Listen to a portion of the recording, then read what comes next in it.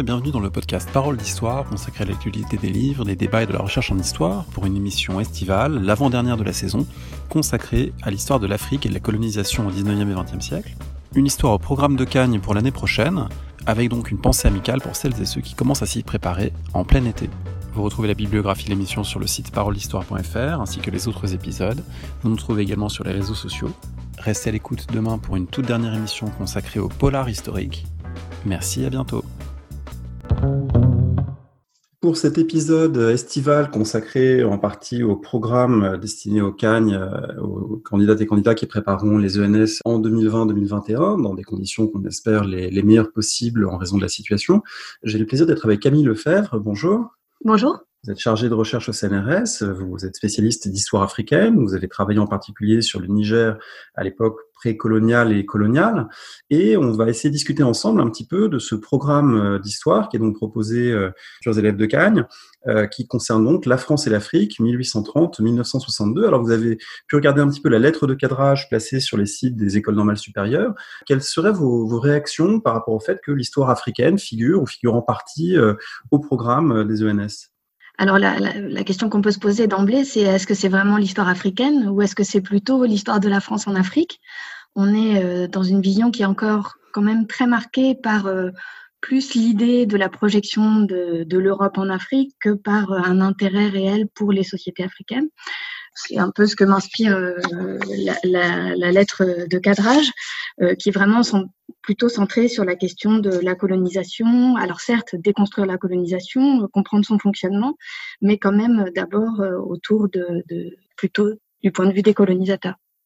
Du coup, c'est un petit peu à la fois logique dans la mesure où c'est un programme de concours, et les programmes de concours sont souvent des héritages de savoir assez stabilisés et pas forcément de ce qui est le plus en train d'être renouvelé du point de vue de la recherche. Est-ce que justement, du point de vue de la recherche en histoire africaine ou en histoire coloniale, il y a des tendances, des courants renouvelés qu'on pourrait mettre en avant ? Alors oui, tout à fait. Ce que je dirais, c'est qu'on est vraiment dans un champ qui est marqué par deux directions ou deux courants depuis les années 90 à peu près, et surtout depuis les années 2000. On a d'un côté une nouvelle histoire impériale et coloniale qui s'est vraiment intéressée aux manières dont la colonisation s'est réalisée sur le terrain par plusieurs biais. Donc ça a pu être notamment par l'histoire des sciences et des savoirs, beaucoup en France, mais ça a pu être aussi une déconstruction des structures de la colonisation et des circulations impériales, notamment en travaillant sur les liens entre métropole et colonie, comment on avait sous-estimé certains liens sur les circulations, par exemple des personnels et des idées à l'intérieur des empires, mais aussi on a beaucoup travaillé dans les années 90-2000 sur les logiques transimpériales, qu'est-ce qui circulait d'un empire à un autre et comment on pouvait comparer les manières de faire. Et puis de l'autre côté, on a plutôt une histoire des sociétés qui ont été colonisées, alors qui vient complètement d'un autre champ, là plutôt du champ notamment de l'histoire de l'Afrique, et donc d'une histoire plutôt, même si elle-même ne se désigne pas comme ça, qui vient des aires culturelles, et qui donc va d'abord s'intéresser à ces sociétés-là et à comment la colonisation a transformé ces sociétés. On est dans deux logiques complètement différentes qui ont à la fois dialogué et peu dialogué, et on est aussi dans un champ aussi en histoire de l'Afrique dont on peut dire s'il ne cesse de se renforcer depuis les années 90, qui est quand même un champ qui est resté marginal au sein de l'histoire en France en général, certainement aussi pour des raisons sociologiques. Et en gros, ce qu'on peut dire, c'est que l'histoire produite par les historiens et les historiennes de l'Afrique, elle tend à être peu intégrée au récit général. Je pense qu'on a aussi en histoire de l'Afrique une forme de savoir stabilisé, mais qui est peut-être moins passé dans le champ général de l'histoire telle qu'elle s'enseigne en France. C'est peut-être aussi de la faute des historiens et des historiennes de l'Afrique, hein. Peut-être que le dialogue est encore à mener, mais clairement, là, on a des passerelles qui sont encore à développer.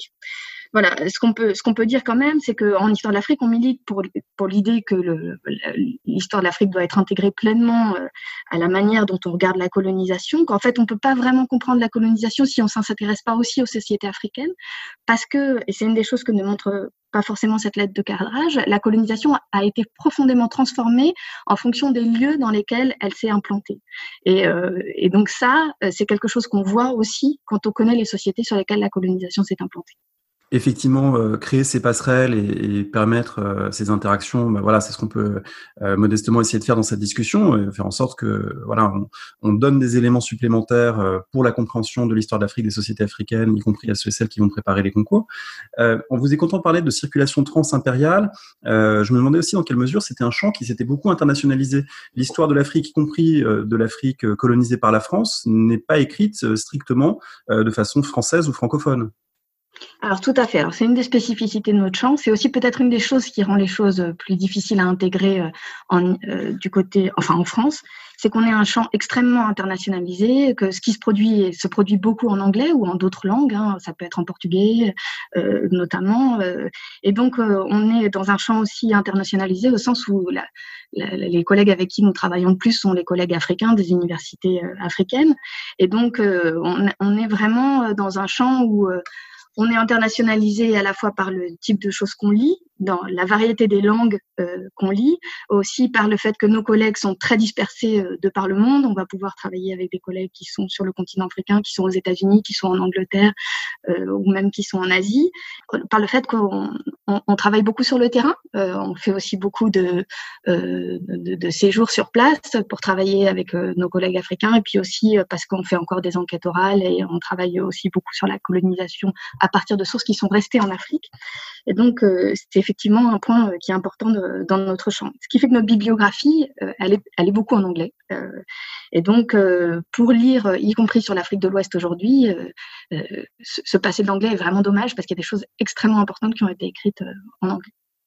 Vous avez parlé des langues et d'histoire orale, et ça c'est peut-être un point sur lequel il faut insister parce qu'il y a longtemps eu sans doute un cliché qui voulait que les sociétés africaines soient des sociétés sans écriture, et un des acquis de cette historiographie nouvelle que vous défendez, c'est justement de prêter une attention aux écritures et aux textes vernaculaires, aux langues locales, et au fait que finalement, pour étudier l'histoire coloniale, il n'y a pas que des sources françaises ou écrites en français.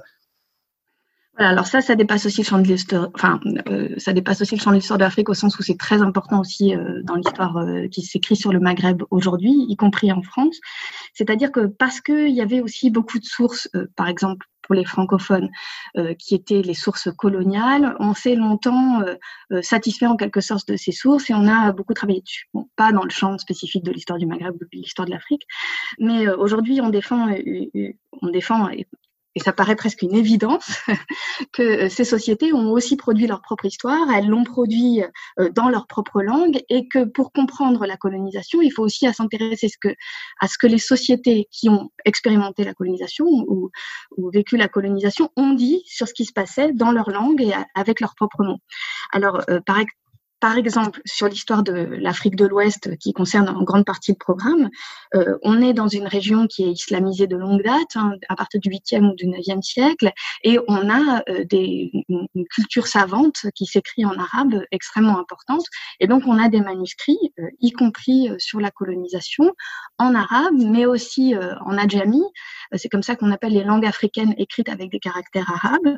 On a même des textes, beaucoup de textes en langue africaine écrites en caractère latin, souvent collectés pour des raisons linguistiques, par exemple. Mais donc, on a toute une variété de textes. Et ça, c'est un des points extrêmement intéressants de l'histoire de l'Afrique aujourd'hui, c'est qu'on est dans un champ pionnier où il y a encore énormément de choses à faire, des choses qui demandent des compétences assez importantes, mais bon, ça s'apprend, hein, c'est comme tout. Et donc, voilà, il y a énormément de manières d'atteindre aussi l'histoire que ces sociétés ont raconté à partir de ça.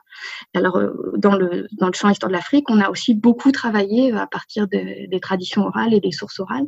On peut encore le faire aujourd'hui pour la colonisation. C'est plus difficile pour le 19e siècle, où là, on arrive un peu au terme d'une méthode. Mais par contre, sur la colonisation, il y a encore beaucoup de choses à collecter et on peut encore faire un travail vraiment passionnant autour des manières dont les gens peuvent raconter cette histoire.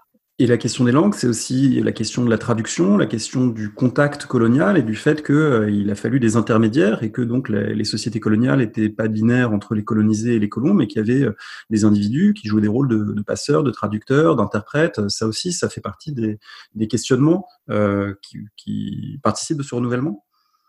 Tout à fait. Alors ça a été très fort, notamment dans les années 2000. Il y a eu tout un courant de travaux sur la question des intermédiaires, avec des livres classiques donc que je pourrais vous donner en bibliographie, et beaucoup de travaux qui ont montré comment la colonisation avait aussi créé une classe en quelque sorte d'intermédiaires qui maîtrisait le français et qui avait fait les passeurs entre la société, les colonisateurs et les sociétés coloniales, et surtout combien la maîtrise des langues européennes avait donné un pouvoir très important à des gens qui, dans ces sociétés à l'origine, n'avaient pas forcément une position importante. Et donc, comment ça avait aussi transformé de l'intérieur les relations sociales et les hiérarchies sociales au sein de cette société. Ça, c'est un des points très importants et un des acquis de l'histoire de l'Afrique de ces derniers, enfin, même depuis les années 60, c'est que c'est une histoire qui a été une histoire sociale, et qui a vraiment montré aussi comment la colonisation avait transformé de l'intérieur les sociétés africaines, mais aussi comment les hiérarchies sociales à l'intérieur des sociétés africaines avaient joué et avaient transformé la colonisation. Ce qu'on essaie de montrer toujours, c'est comment on est dans des choses qui fonctionnent d'un côté comme de l'autre, et les colonisateurs ont aussi été très largement influencés et transformés par les sociétés africaines. Parmi ces transformations sociales, en préparant cette émission, on avait échangé sur le fait que une des dimensions qui n'apparaît pas dans la lettre de cadrage, qui est plutôt d'ordre politique, institutionnel, économique, qui parle de la violence, etc., la dimension du genre n'apparaît pas. Et vous me disiez que c'était une des dimensions qui faisait partie aussi des renouvellements très importants depuis quelques années, voire décennies. Alors tout à fait. Donc on est à la fois dans un champ très internationalisé en histoire de l'Afrique, mais on est aussi dans un champ très féminisé, ce qui est une des caractéristiques des champs qui sont un peu marginaux. Et donc on a un champ très féminisé qui s'est intéressé très tôt à la question des femmes dans les sociétés africaines, et à la question aussi des femmes dans la colonisation. Plus largement, c'est pas seulement les femmes, c'est aussi le genre, évidemment.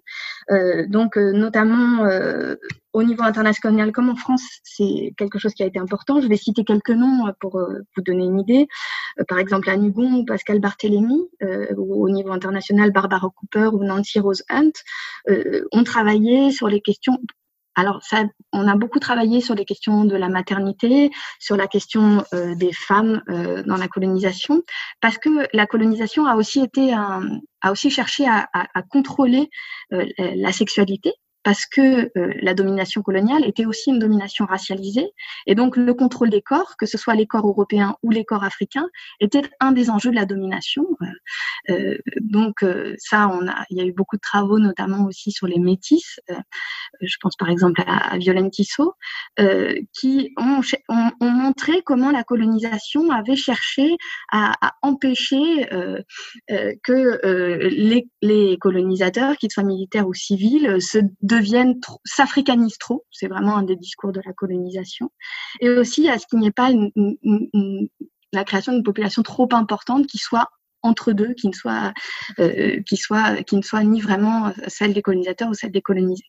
Donc contrôler les corps, empêcher qu'il y ait une forme ce qui fait peur aux colonisateurs, c'est qu'il y ait une forme d'hybridation entre des populations qu'on cherche à séparer. On est dans des logiques où les ségrégations raciales sont quand même fortes, particulièrement en ville. Voilà, a été un champ important. Et ça se lie aussi à la question de la médecine coloniale, qui a aussi été beaucoup étudiée, que ce soit pour le Maghreb ou pour l'Afrique. Je pense à Guillaume Lachenal ou à Claire Fredge. Et donc, voilà, ce contrôle des corps était un phénomène important. Le contrôle des corps, ça renvoie peut-être aussi à une autre question, et là aussi qui n'apparaît pas en tant que telle dans la lettre de cadrage. Le mot esclavage n'y apparaît pas. Et le programme commence en 1830, autrement dit avant l'abolition de l'esclavage dans les colonies françaises, mais aussi à une époque où l'esclavage existe comme pratique sociale en Afrique, où il est perpétué ensuite, et il devient aussi un discours qui permet de justifier la colonisation d'une bonne partie de l'Afrique en disant finalement si on colonise, c'est aussi pour lutter contre la traite, lutter contre l'esclavage. Donc cette dimension-là, en particulier au XIXe siècle, quelle est son importance pour l'histoire africaine, le fait que l'esclavage soit finalement un arrière-plan aussi de ces entreprises coloniales? Alors ça, c'est peut-être le deuxième champ majeur en histoire de l'Afrique au niveau international, c'est la question de l'esclavage qui rassemble une bibliographie absolument gigantesque, immense, à la fois sur la question évidemment des traites vers les Amériques, mais en ce qui concerne le 19e siècle, beaucoup plus aussi sur l'esclavage interne dans le continent africain. Il faut voir par exemple que pour une partie de l'Afrique de l'Ouest, plus la traite va être, lorsque la traite est interdite et ensuite lorsque il va y avoir une reconfiguration de l'esclavage, et l'esclavage interne va en quelque sorte exploser dans certaines régions, puisqu'on ne vend plus des esclaves, on va garder les esclaves, ils vont rester quand même esclaves, et on va développer notamment des agricultures de plantation dans certaines régions, et ça va complètement transfigurer une partie de ces régions-là. Ce qu'il faut comprendre, c'est que, par exemple, pour tout ce qui concerne l'Afrique de l'Ouest islamisée, l'esclavage était un fait massif au sein des sociétés africaines. Alors, pas un esclavage de plantation enchaîné tel qu'on a l'habitude de le penser, un esclavage beaucoup plus complexe, avec des formes d'intégration à la parenté parfois, donc des choses vraiment étonnantes, avec des hiérarchies à l'intérieur des systèmes esclavagistes. Mais ce qui est extrêmement important, c'est que c'est vraiment une configuration centrale dans la manière de penser le travail dans ces régions. Et les colonisateurs vont utiliser l'idée qu'ils vont abolir l'esclavage pour occuper ces régions, mais ensuite, ils vont au contraire se servir des systèmes esclavagistes pour construire leur domination. Notamment, c'est démontré, on sait qu'une grande partie des tirailleurs et des militaires africains qui sont recrutés par les militaires français sont d'anciens esclaves qui sont rachetés par l'armée française pour pouvoir participer à leurs troupes. Et donc, en gros, ils vont former leurs troupes coloniales à partir de ces anciens esclaves, en leur donnant une forme de liberté. Alors, une liberté à terme, hein, parce que sur le moment, ils vont avoir des conditions de vie qui ressemblent beaucoup à ce qu'ils ont connu avant l'esclavage.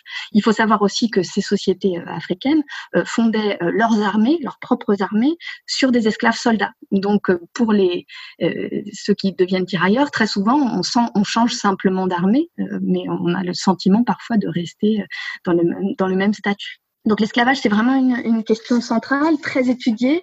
Et ce qu'on a beaucoup étudié aussi, c'est comment, en gros, le travail qui était un travail esclave dans les sociétés africaines va être transformé par la colonisation et réutilisé par la colonisation, au sens notamment où on va continuer à faire travailler les gens gratuitement. On va appeler ça des corvées.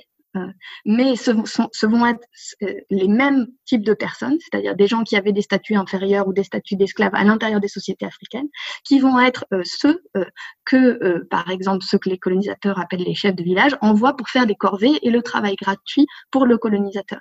Donc, on a une forme de continuité d'utilisation d'une forme de main-d'œuvre gratuite dans le cadre colonial. Et ce qui est important, c'est que si l'esclavage est aboli en 1905 dans les colonies françaises, dans les faits, les colonisateurs vont constamment conserver les hiérarchies sociales et ne vont jamais chercher à appliquer concrètement l'abolition de l'esclavage. C'est-à-dire qu'ils vont fermer les yeux sur le fait que les gens continuent à rester esclaves, sauf quand c'est dans leur intérêt de créer des villages de liberté ou des choses comme ça. Un dernier thème peut-être qui n'est pas abordé en tant que tel dans la lettre de cadrage, mais qui, me semble-t-il, a fait l'objet de beaucoup de renouvellement. Je pense aux travaux d'Hélène Blay et aux vôtres, bien sûr, c'est la question spatiale.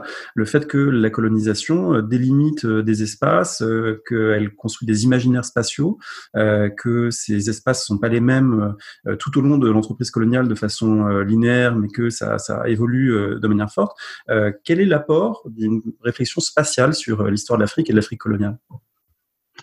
Alors concrètement, la colonisation, c'est d'abord une prise de possession d'un territoire.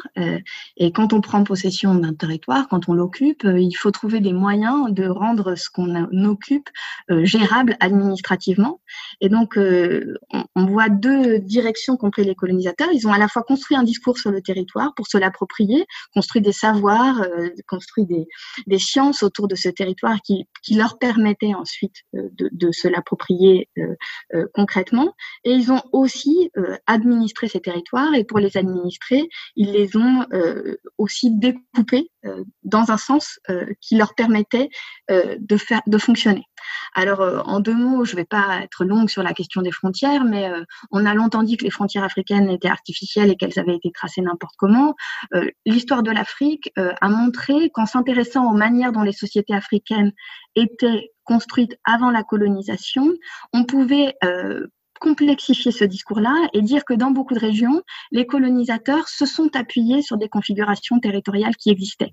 Ça ne veut pas dire que les pays ou les régions qu'ils ont construits existaient déjà avant, mais ça veut dire qu'ils ont identifié des limites entre des populations et qu'ensuite ils ont en quelque sorte cousu ensemble des morceaux de territoire qui existaient déjà. Donc on est dans une question complexe. Ce qu'on peut dire, c'est qu'en gros, l'occupation coloniale, elle construit un territoire qui lui n'existe pas avant. Ça ne veut pas dire qu'avant, il n'y avait pas des territoires, il n'y avait pas des frontières. Dans beaucoup des régions qui sont colonisées par la France, il y avait des États qui percevaient l'impôt, qui avaient des armées, qui avaient des administrations, et ces États-là avaient aussi des routes, des frontières, et il faut les comprendre pour comprendre ces frontières. Ce qu'on peut dire, c'est que la colonisation, elle est aussi une transformation de l'espace d'une manière complexe, et c'est toujours très important de comprendre ça. Et penser aussi l'espace et le territoire, ça permet aussi de se rendre compte combien la colonisation a été différente selon les lieux. Ça, c'est quelque chose que les enseignants et les étudiants peuvent garder toujours en tête, c'est que la colonisation, elle n'a jamais été monolithique, au sens où, en fonction des lieux, elle a été complètement différente. Concrètement, si vous habitez en ville, par exemple, sur la côte algérienne, disons à Alger, et si vous habitez en plein désert, que ce soit au Mali, en Mauritanie aujourd'hui, vous n'avez pas du tout le même rapport à la colonisation. Parce que concrètement, il y a beaucoup moins de colonisateurs dans l'environnement dans lequel vous vivez, si vous vivez en plein désert. Vous rencontrez un colonisateur peut-être une fois par an au maximum, ou alors une fois tous les 2 ans quand il vient percevoir l'impôt, qui est jusque dans les années 30 très souvent dans les régions désertiques perçu au niveau des chefs et pas du tout au niveau des individus. Alors que si vous vivez en ville, vous vivez dans un espace ségrégué, vous vivez dans un espace où il y a une contrainte quotidienne dans votre vie et que la colonisation se fait sentir dans votre quotidien. Et donc, on peut dire globalement que la colonisation, elle a été différente selon les lieux, au sens où, par exemple, si vous êtes dans le désert ou si vous êtes dans ce qui est aujourd'hui la Côte d'Ivoire, dans des régions où il y a une très fortement densément peuplée ou dans des régions où il y a une très faible densité de population, vous n'avez pas du tout le même nombre de colonisateurs et pas du tout la même expérience. Et donc, il faut toujours garder ça en tête. Ça permet de comprendre que la colonisation, c'est pas un phénomène unique, c'est un phénomène complexe en fonction des lieux et aussi en fonction des moments. Et pour ajouter à ce que vous dites, il faut aussi rappeler qu'une bonne copie, c'est souvent une copie avec des localisations exactes, précises, avec aussi une attention portée au fait que les noms de lieux changent dans l'histoire et que le Soudan actuel n'est pas le Soudan tel qu'on le conçoit au XIXe siècle, etc. Donc ça, c'est vraiment un conseil qu'on peut donner à tous ceux et celles qui vont se préparer à cette question, c'est d'avoir à portée de main des atlas, des cartes et vraiment de s'y plonger avec attention pour nourrir leurs travaux. Cette question spatiale, elle renvoie aussi à quelque chose qui est intéressant dans le programme. Il est délimité limité de 1830 à 1962, autrement dit des bornes qui concernent la colonisation française de l'Algérie. Et je voulais vous demander dans quelle mesure l'histoire du Maghreb et l'histoire de l'Afrique subsaharienne étaient connectées à la fois historiquement, vous l'avez d'ailleurs un peu évoqué, mais aussi historiographiquement. Est-ce que ce sont des histoires séparées qui s'écrivent ou est-ce qu'il y a des connexions qui se font du point de vue historiographique? Alors, c'est une question importante. Ce qu'on peut dire, c'est que, en gros, la différence très forte qu'on ressent aujourd'hui entre le Maghreb et l'Afrique subsaharienne, c'est aussi c'est même quasiment complètement une construction coloniale. C'est-à-dire qu'avant la colonisation, on est dans des espaces qui appartiennent à des continuums intellectuels et économiques et de relations. En gros, par exemple, le Mali a des relations très fortes avec ce qui est le Maroc aujourd'hui. En gros, le Niger a des relations très fortes avec ce qui est Tripoli aujourd'hui, avec des routes transsahariennes qui structurent cet espace. Et dans la hiérarchie des races introduites par la colonisation, il y a aussi l'idée qu'il y a une différence entre les sociétés arabes, comme on les appelle dans la colonisation, ou les sociétés maghrébines et les sociétés africaines, parce que concrètement, on construit l'idée que les sociétés africaines, les Noirs, sont inférieurs aux Arabes. Et ça a construit, il y a vraiment eu une construction pendant toute la période coloniale d'une différence fondamentale entre ces deux régions, alors qu'il y avait des liens qui étaient très forts, qui ont notamment été travaillés beaucoup par Guylaine Leiden, qui a travaillé sur la Mauritanie et sur les circulations à l'intérieur de ces espaces. Alors ça aboutit aussi à effectivement des différences académiques avec des gens qui travaillent plutôt sur l'Afrique et des gens qui travaillent plutôt sur le Maghreb. Mais ça, c'est aussi un héritage, je dirais, de ces différenciations. Après, on suit des mouvements de questionnement qui sont assez comparables, au sens où on a dans les deux cas un questionnement aujourd'hui sur les types de sources sur lesquelles on va travailler, et avec une nouvelle génération qui travaille, qui ne peut pas concevoir un travail sur le Maghreb qui n'est pas un travail aussi à partir de sources, notamment en arabe, et une différenciation entre un travail plutôt sur la colonisation et un travail plutôt sur les sociétés maghrébines. Ce que je voudrais dire, c'est que je pense qu'en fait, ce qui est intéressant, c'est de travailler les deux ensemble, et même de travailler tous ensemble, au sens où on apprend beaucoup du côté de l'histoire de l'Afrique quand on lit ce qui se fait sur le Maghreb, et inversement, et on apprend aussi beaucoup quand on lit ce qui se fait sur la colonisation, et inversement quand on lit ce qui se fait sur les sociétés africaines. Donc je pense que c'est aussi des clivages qui sont en train d'être dépassés, et aujourd'hui, voilà, on tend à travailler ensemble. Une dernière question peut-être portant sur, avant de parler de livres et de lecture, mais une dernière question portant sur la périodisation. Dans la lettre de cadrage, on commence en 1830, mais finalement la période 1830-1890 en gros est peu abordée, puisque les premiers exemples concrets, c'est plutôt Fachoda et ensuite les crises marocaines. Et ce premier 19e siècle, il est d'autant plus intéressant que ce programme, en fait, il a existé il y a 3 ans dans une première version qui commençait en 1870. Là, on commence en 1830. Alors, qu'est-ce qu'on pourrait dire de ce premier 19e siècle du point de vue de l'histoire de l'Afrique? Pourquoi c'est important de l'intégrer? Pourquoi tout ne commence pas, on va dire, autour des années 1890? Alors, il me semble que les bornes viennent clairement de l'Algérie, et effectivement, entre l'Algérie et le reste du continent, les choses se passent de manière complètement différente, au sens où pour une très grande partie de ce qui est aujourd'hui l'Afrique de l'Ouest et l'Afrique centrale, la colonisation, elle ne commence que dans les années 1890, voire en 1900. Donc on se retrouve avec cette lettre, avec 70 ans, qui en quelque sorte concerne une période qui n'est pas encore une période coloniale, même si ça paraît peu intégré dans le texte. En gros, ce qu'on peut dire, c'est qu'à ce moment-là, on peut s'intéresser justement à ces sociétés telles qu'elles existent au XIXe siècle. Alors après, c'est compliqué pour vous, les enseignants, dans la mesure où c'est pas dans la lettre, donc je ne sais pas si vous pouvez l'évoquer, mais ce qu'on peut dire, c'est que on peut aussi s'intéresser aux transformations que connaissent ces sociétés en dehors de la colonisation, et le 19e siècle est un moment de transformation très importante dans les sociétés ouest-africaines, notamment. Alors vous voyez que je suis spécialiste de l'Afrique de l'Ouest, donc je parle plus de l'Afrique de l'Ouest. Sur l'Afrique centrale, je suis beaucoup moins au fait, et je m'en excuse.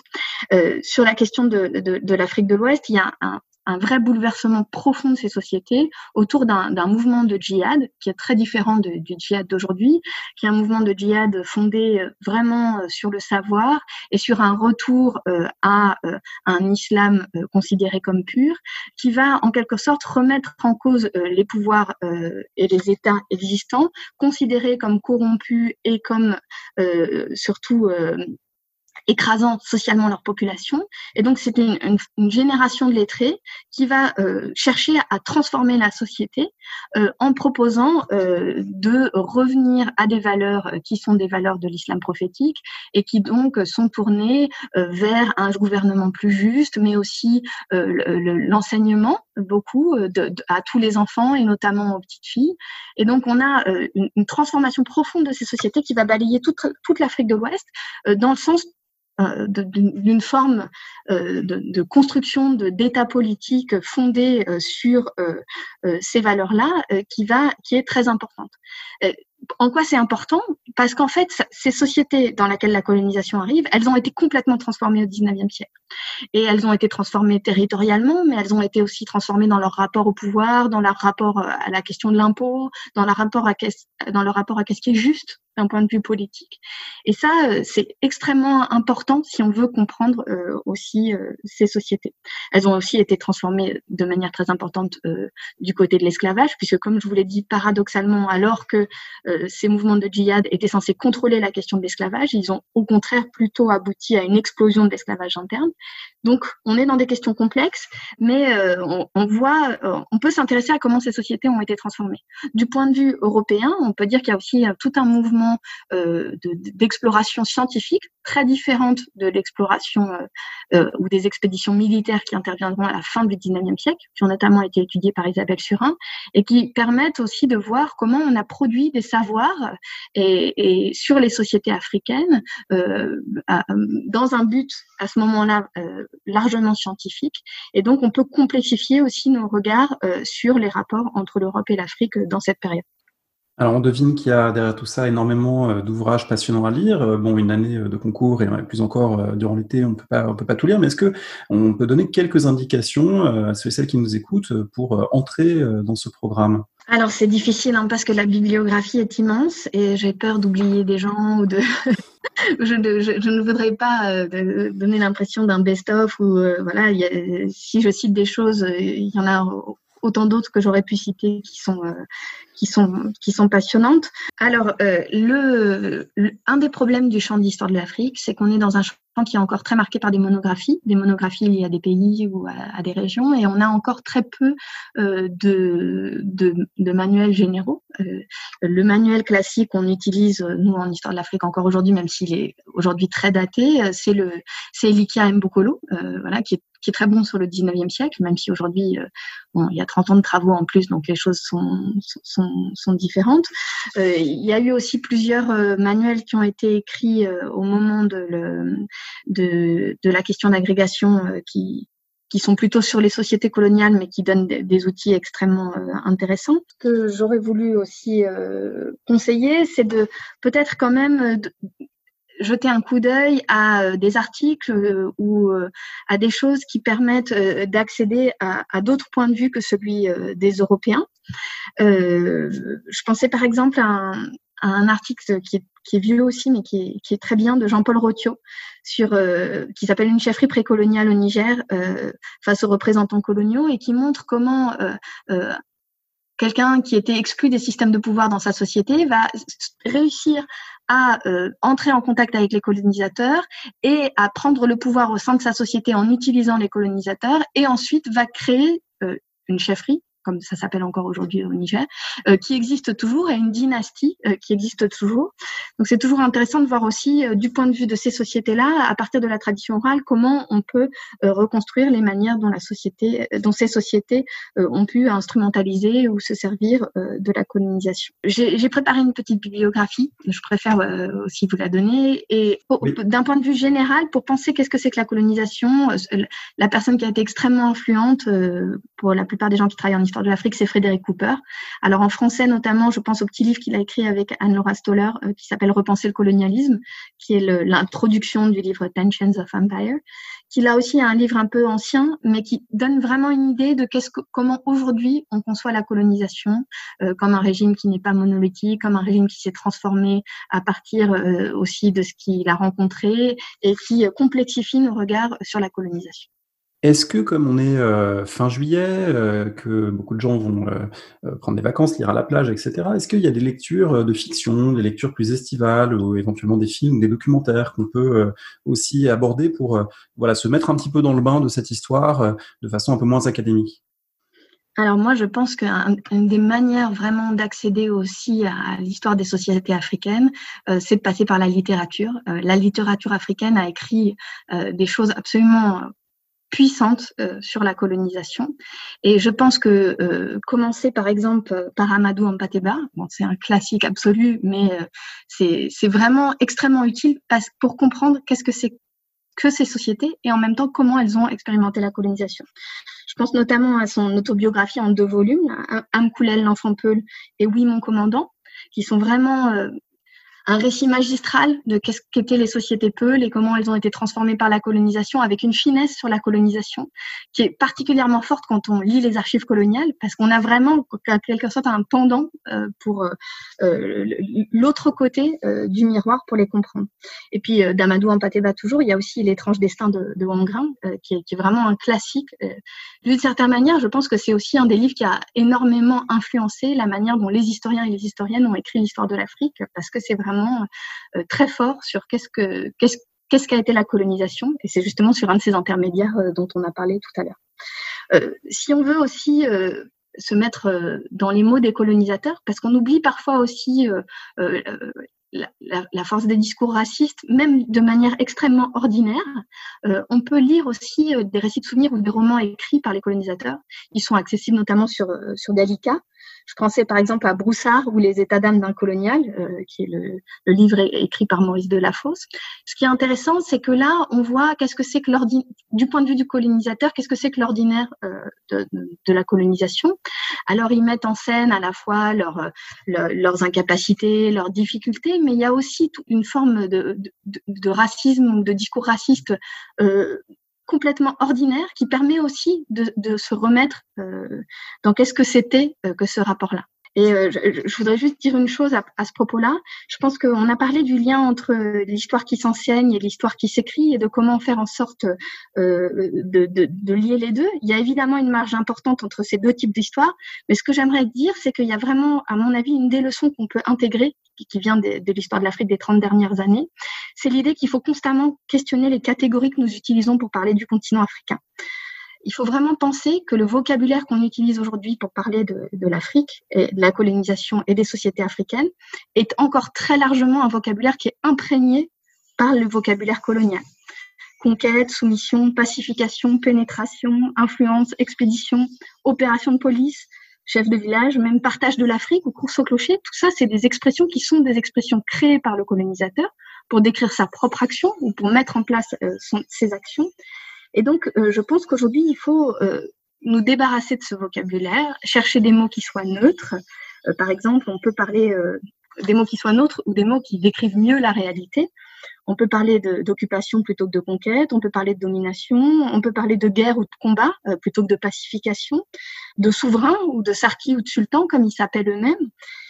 Et de même, je pense qu'il faut faire très attention aux mots ethnie, aux mots tribu, aux mots dialecte, et plutôt parler de population, de société et de langue. Voilà, cette question des catégories est vraiment une question importante.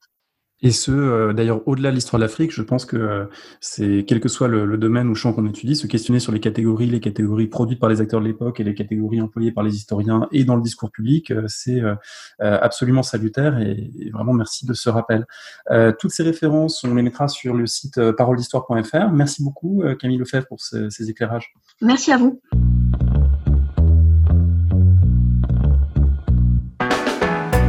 Merci de nous avoir écoutés. Rendez-vous sur le site www.paroledhistoire.fr pour toutes les informations sur le podcast, pour vous abonner, écouter ou télécharger les autres émissions.